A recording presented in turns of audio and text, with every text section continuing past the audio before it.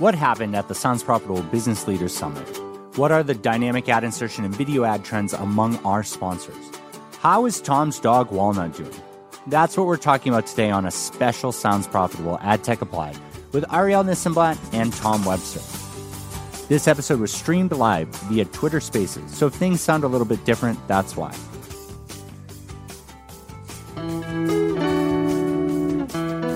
Welcome to Sounds Profitable Ad Tech Applied. My name is Ariel Nissenblatt, and I am the community manager at Squadcast. I also help Sounds Profitable with social media and with this podcast, and I'm excited to be interviewing Tom Webster here, who is a partner at Sounds Profitable, and we are going to be talking live today on Twitter Spaces. So if my audio quality does not sound as amazing as it usually does, blame Twitter Spaces, but also thank you to Twitter Spaces for enabling us to have this conversation live in front of an audience. So Tom, welcome to the show.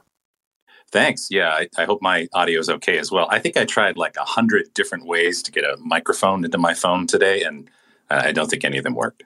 No, yeah, I am recording with a bad method, which the Squadcast guys would be mad at me for, which is that I'm using AirPods. So I really hope this comes out okay and that there's no latency or anything that comes out with that. But we are here and we're going to talk about Podcast Movement. We're going to talk about the Business Leaders Summit at Podcast Movement. And we're going to talk about the After These Messages research report.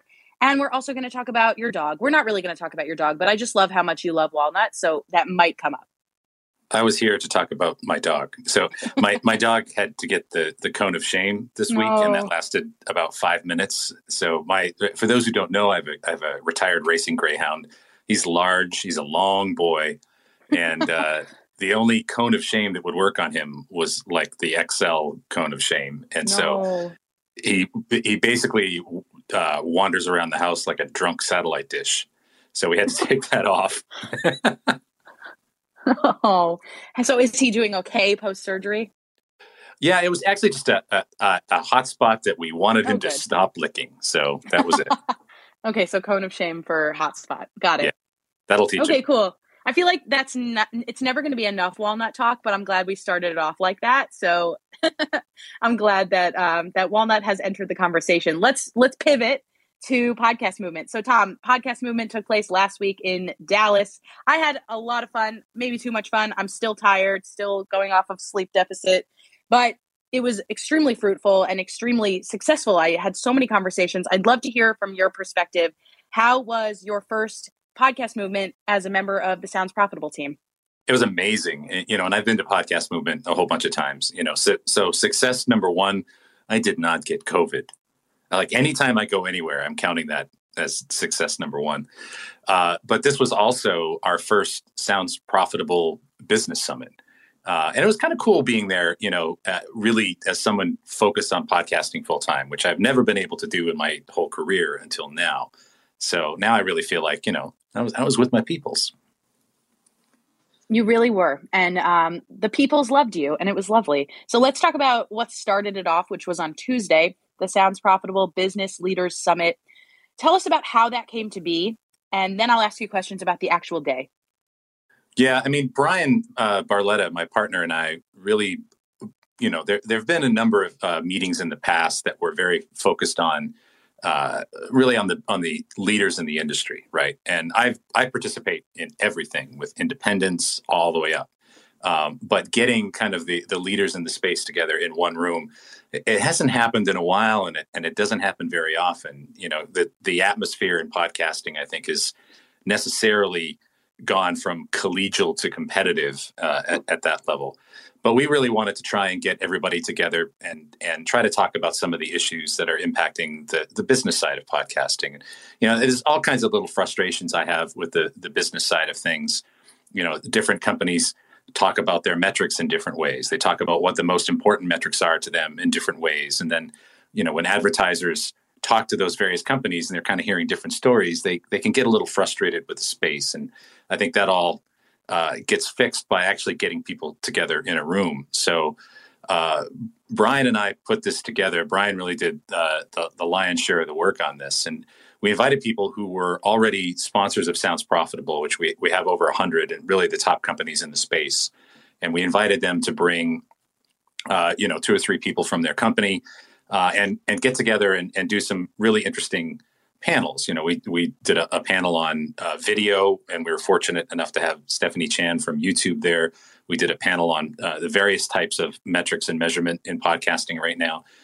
We did a panel on programmatic advertising, and then we presented what is our second research study, which I'm sure we'll talk about in a second. But it was kind of cool. We didn't have any press in there. It was really before the main event for Podcast Movement started, so it was just a way to have a frank exchange of views, as one might say. One might say that, yeah, and one might be right. It was a really great event. I was there. Got there very early. Got to enjoy the Disney sponsored breakfast. Shout out to our sponsors. We had some lovely sponsors throughout the day, and I really liked the joke that you made, which was that it was, what was it, Dallas chef contest. What am I trying to say? We had 4 different kind of food / coffee breaks. Yeah, two from Disney Advertising, 2 from Wondery, and they were all kind of different. So I was pitting them against each other to fight for our love in Top Chef Dallas, and I don't know. I have to call it a tie. Okay, yeah. Who can do it better next time? We'll just have to find out with some new sponsors, or with these sponsors coming back for more. Or I'll cook. Great idea. So really, I thought it was an extremely successful event. The first 3 panels were great. And what was great about it was that Brian at the beginning made an announcement where he said, not that there's anything secretive going on in here, but so that there's no pressure for the folks who are up on stage, we're not really going to have people taking notes. I mean, we're not really going to have people tweeting. We're not really going to have people blogging about this, just frank conversation about the industry. And what do you think that did for the vibe in the room? I think it relaxed people. And I think from the very first panel on, the video panel, when you're sort of with especially a publicly traded company, the spokespeople for that publicly traded company can't really go out and tell shareholders, we don't know what we're doing. But in a lot of cases, everybody is still figuring things out. And I think it just kind of created a space where people could say, look, we are still figuring this out. This is what we're trying. We think this part works. We don't know about this part. And, it just kind of let everybody talk about the space in a little bit more of an open way. And also kind of talking about the economy, right? If you read Twitter, Ariel, and I don't know if you do, but if you do. Yeah, I'm not on here very often. Exactly. We're often told about, that the economy is soft, potentially a recession and things like that. And it's kind of just good to talk to everybody and see, is that really the case or not the case? And that's the kind of room where you can have those conversations in. So it was a tremendous success. And honestly, we had about 300 people in there, and it was just kind of overwhelming to me, especially as someone who's been in the space, and I hope given a lot to the space over the last 18 years, to kind of see it all paid back with the just enthusiasm and just love of people in the room for what Brian and I had put together. Yeah, absolutely. I thought overall incredible event, and we're going to get in a second to what I think of as the main event, mostly just because it was open to everybody, which is the After These Message research report. But before that, I would love if you'd share one takeaway from any of the panels, that might help the folks at home who are listening, whether they're independent creators or part of larger networks. What is something that we can share from within those first 3 conversations that might help folks? Yeah, I would say that a really good thing you can do when things don't seem settled in the space is to try and organize as best you can, try and unite with other voices, and take strong positions. One of the things that certainly made a little bit of news last week was that, YouTube had put up a podcast page, youtube.com/podcasts. And, it's clearly a work in progress, right?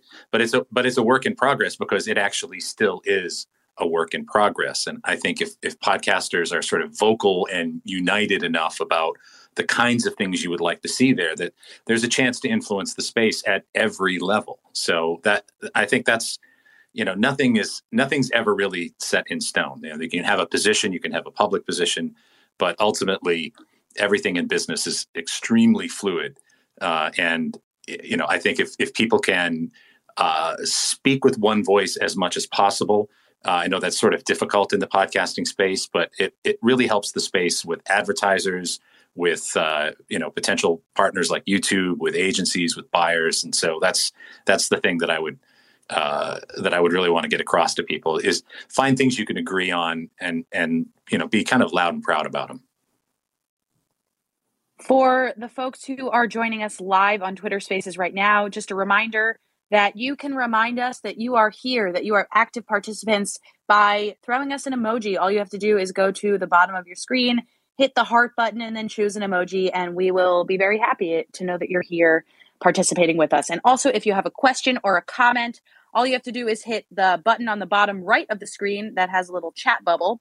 We'd love to hear your questions and comments because at the end of our conversation, we may read some of those out loud and then respond to you. And that'll be a really cool way for you to be on the Sounds Profitable Ad Tech Applied podcast, which is live right now, but it will also be on our podcast feed later this week. All right, Tom, let's go to After These Messages. How did you and Brian come up with the title? First of all, I know that there's some contention around that you'll talk about, but also the conceit of the study. Well, Brian came up with the name, and I'm still bitter about that, right? Because I'm supposed to have all the good ideas, and this was the good idea that I didn't have. And it's if you've ever watched ABC back to school specials, they always have these little animated claymation. After these messages, we'll be right back, kind of interstitials. And I may be showing my age here. I'm nearly 30. But I remember these, and they're super funny, super fun, and I think that title really brings that whole image back to mind, right? But it is a study about advertising, and one of the things that really inspired Brian and I to put this study together is that there's a lot of bashing of DAI advertising, programmatic advertising as the devil. But the listener doesn't know what's DAI and what's programmatic. All that they know is, was it host read or not? So what we wanted to do was take 3 different creative executions of essentially the same ad. One that was a live ad-libbed version by a host, one that was a scripted version, very clearly a scripted version, but by the host, and then a third version, which was a quality, well-produced announcer read version of the same script that the host had used for the scripted version. And we had great partners on this. We used Jordan Harbinger from obviously the Jordan Harbinger show helped us. We took a great content segment from one of his shows. It was an interview with Matthew McConaughey, a large sample of people and a large sample of Jordan's own listeners, which we were able to kind of do comparisons with.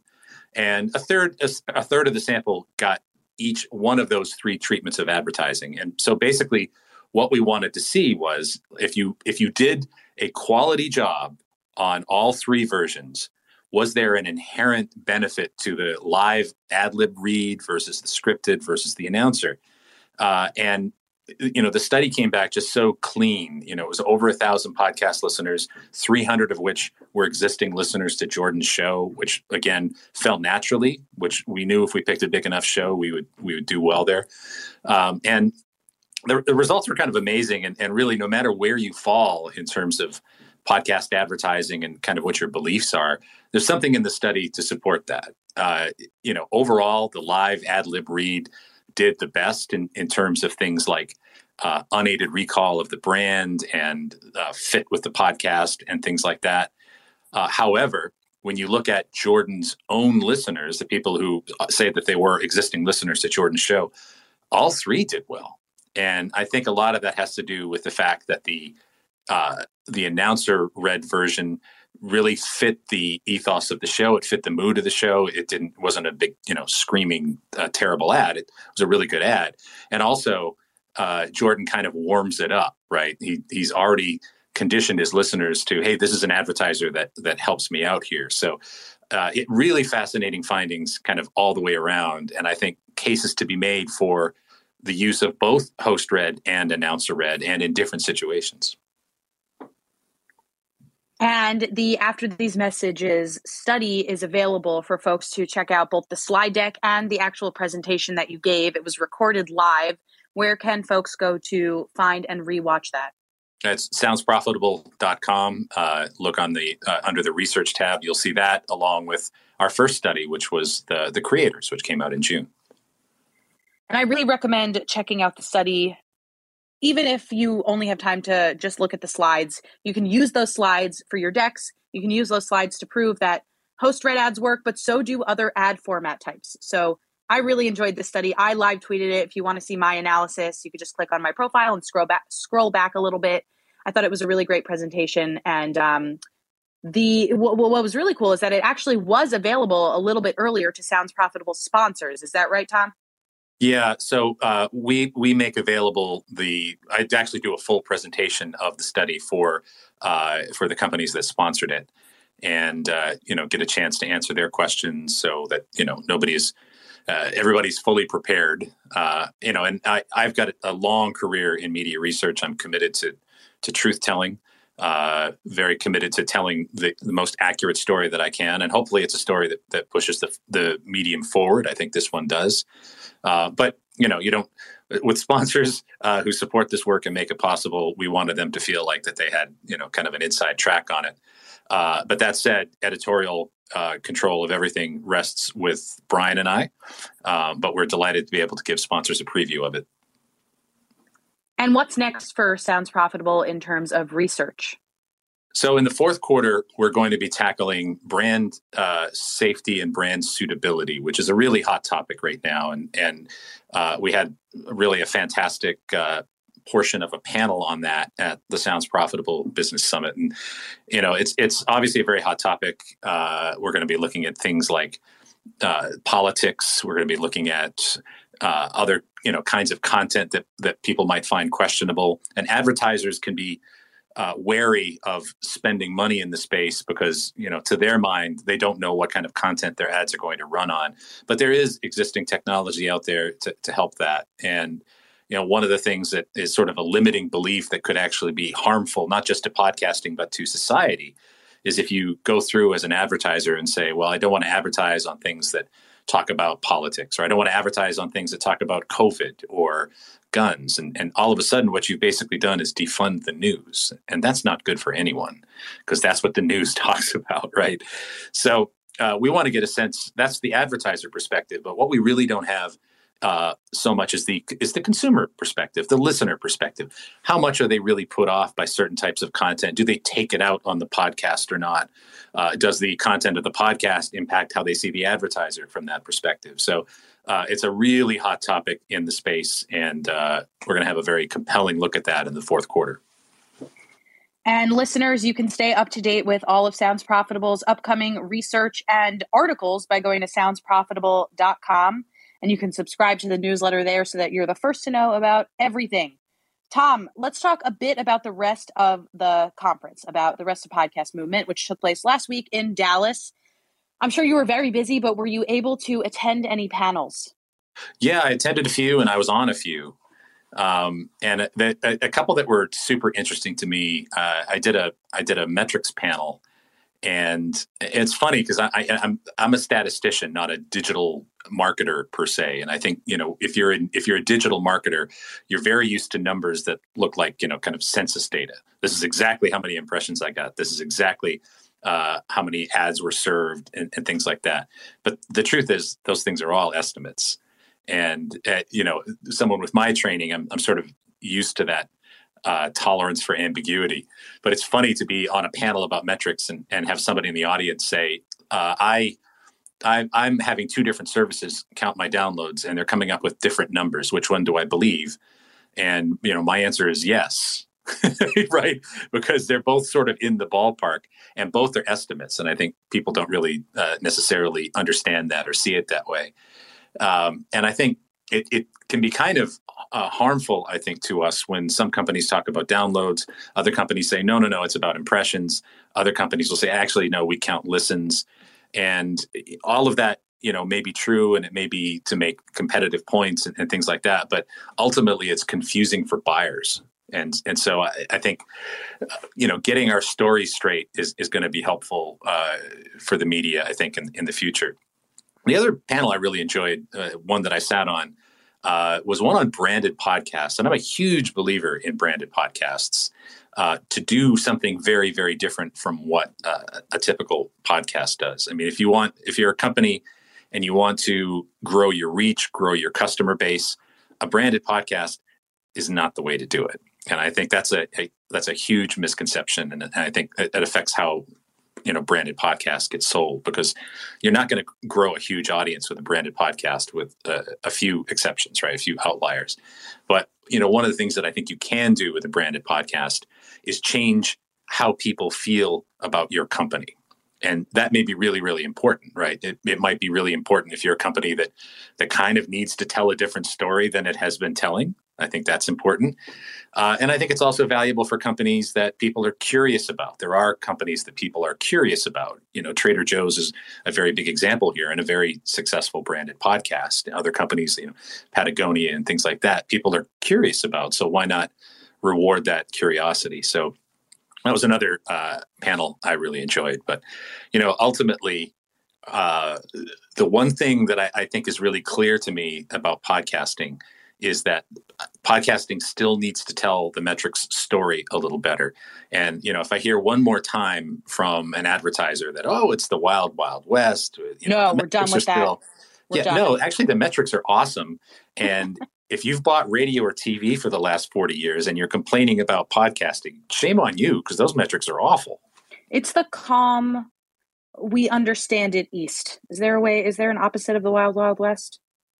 Should be. It's the civilized East, which, as someone who lives in the civilized East, I'm entirely behind. Oh yeah. Well, Tom, thank you so much for that recap of Podcast Movement and the Business Leaders Summit. We're going to get to questions in just a moment. We have one question already from Trisha. Friedman. Shout out to Trisha. If there are any other questions, now is the time to hit the button on the bottom right of the screen where there's a little chat bubble. You can leave a question, a comment. We would love to hear from you. I'll be reading those questions, comments out loud in a second. While Tom while we wait for your questions to come about, I'll just say that this is a live taping on Twitter Spaces. This podcast is actually going to be in the Sounds Profitable feed, so you can subscribe to that podcast at Sounds Profitable Ad Tech. You can subscribe to that podcast, and that's why I'm repeating myself. You can subscribe to the Sounds Profitable Ad Tech Applied podcast by going to soundsprofitable.com. You'll find everything you need right there. Tom, what are you listening to lately? What podcast are you listening to? While we get some more comments in the chat, what are you listening to? I just binged Fed Up on Wondery, which I know I'm not the only one. That I thought that was really well produced, and Casey Wilson, who narrated it, is fantastic. What a natural she is. So that was the most recent thing I listened to. I am also listening to that and agree with you completely. Wondery has it on lock. They know exactly what they're doing in terms of hooking their listeners.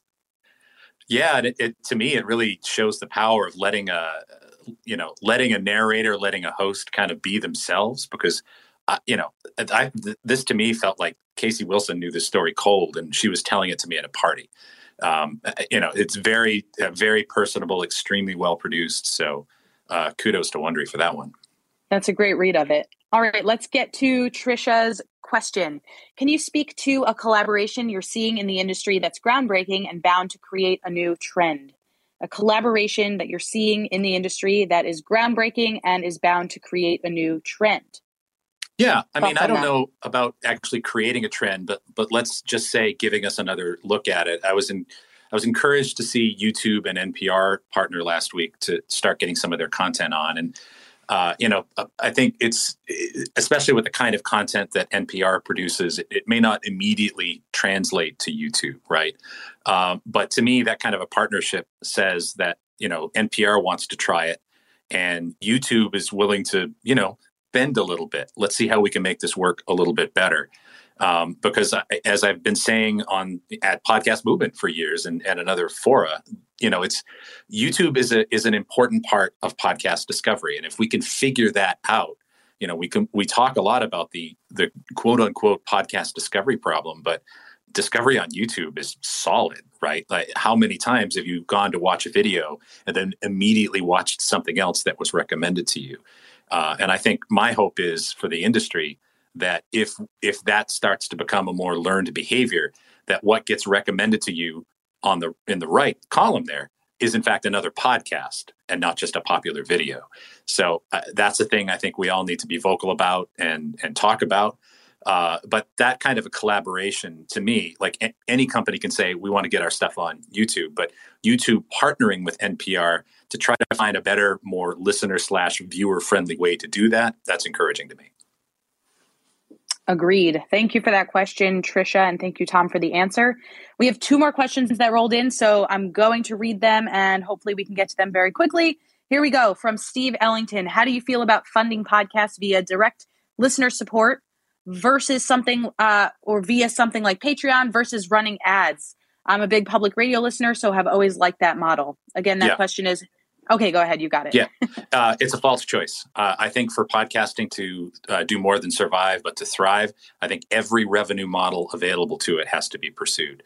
And I think that's really kind of a listener choice. And I think for a lot of public media listeners, for instance, they are used to supporting programming directly. So why would you fight that, right?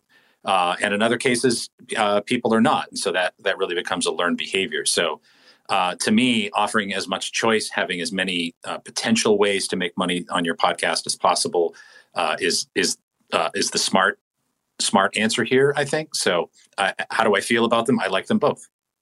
So there really is no versus in your mind. Really No. Do it all. Yeah, it's a false choice. Next up and last up from Marcus DePaula, can you explain in simple terms the difference between DAI and programmatic ads and which platforms offer options for utilizing each type? Wow. Not Brian at the time, that. not at the time that we have. That is a really deep conversation. But a programmatic is a way to buy and sell ads. DAI is how they're delivered. Yeah, that's a more in-depth question than I think we're going to get to here. But I do think that we have some articles that have covered that question and all of its complexities on soundsprofitable.com.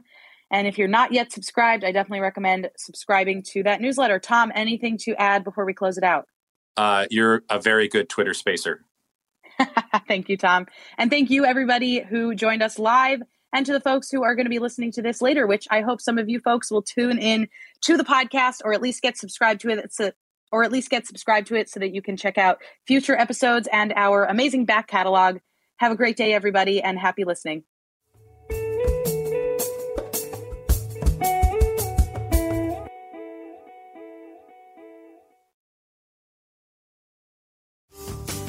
And that was Sounds Profitable Ad Tech Applied. Listeners, as you've heard from Ariel before, we want to hear from you. Please reach out if you have any questions or comments. We're on Twitter at Sounds Profitable News, at Webby2001, or at Ari This and That. If you'd like to email us, hit us up at podcast@soundsprofitable.com. Want more from Sounds Profitable? We have 2 other podcasts, Sounds Profitable, the narrated articles, and The Download, a podcast about the business of podcasting, all available on this feed. Thank you to Omni Studios for hosting this podcast and for Spooler for being the tools behind how we build each episode.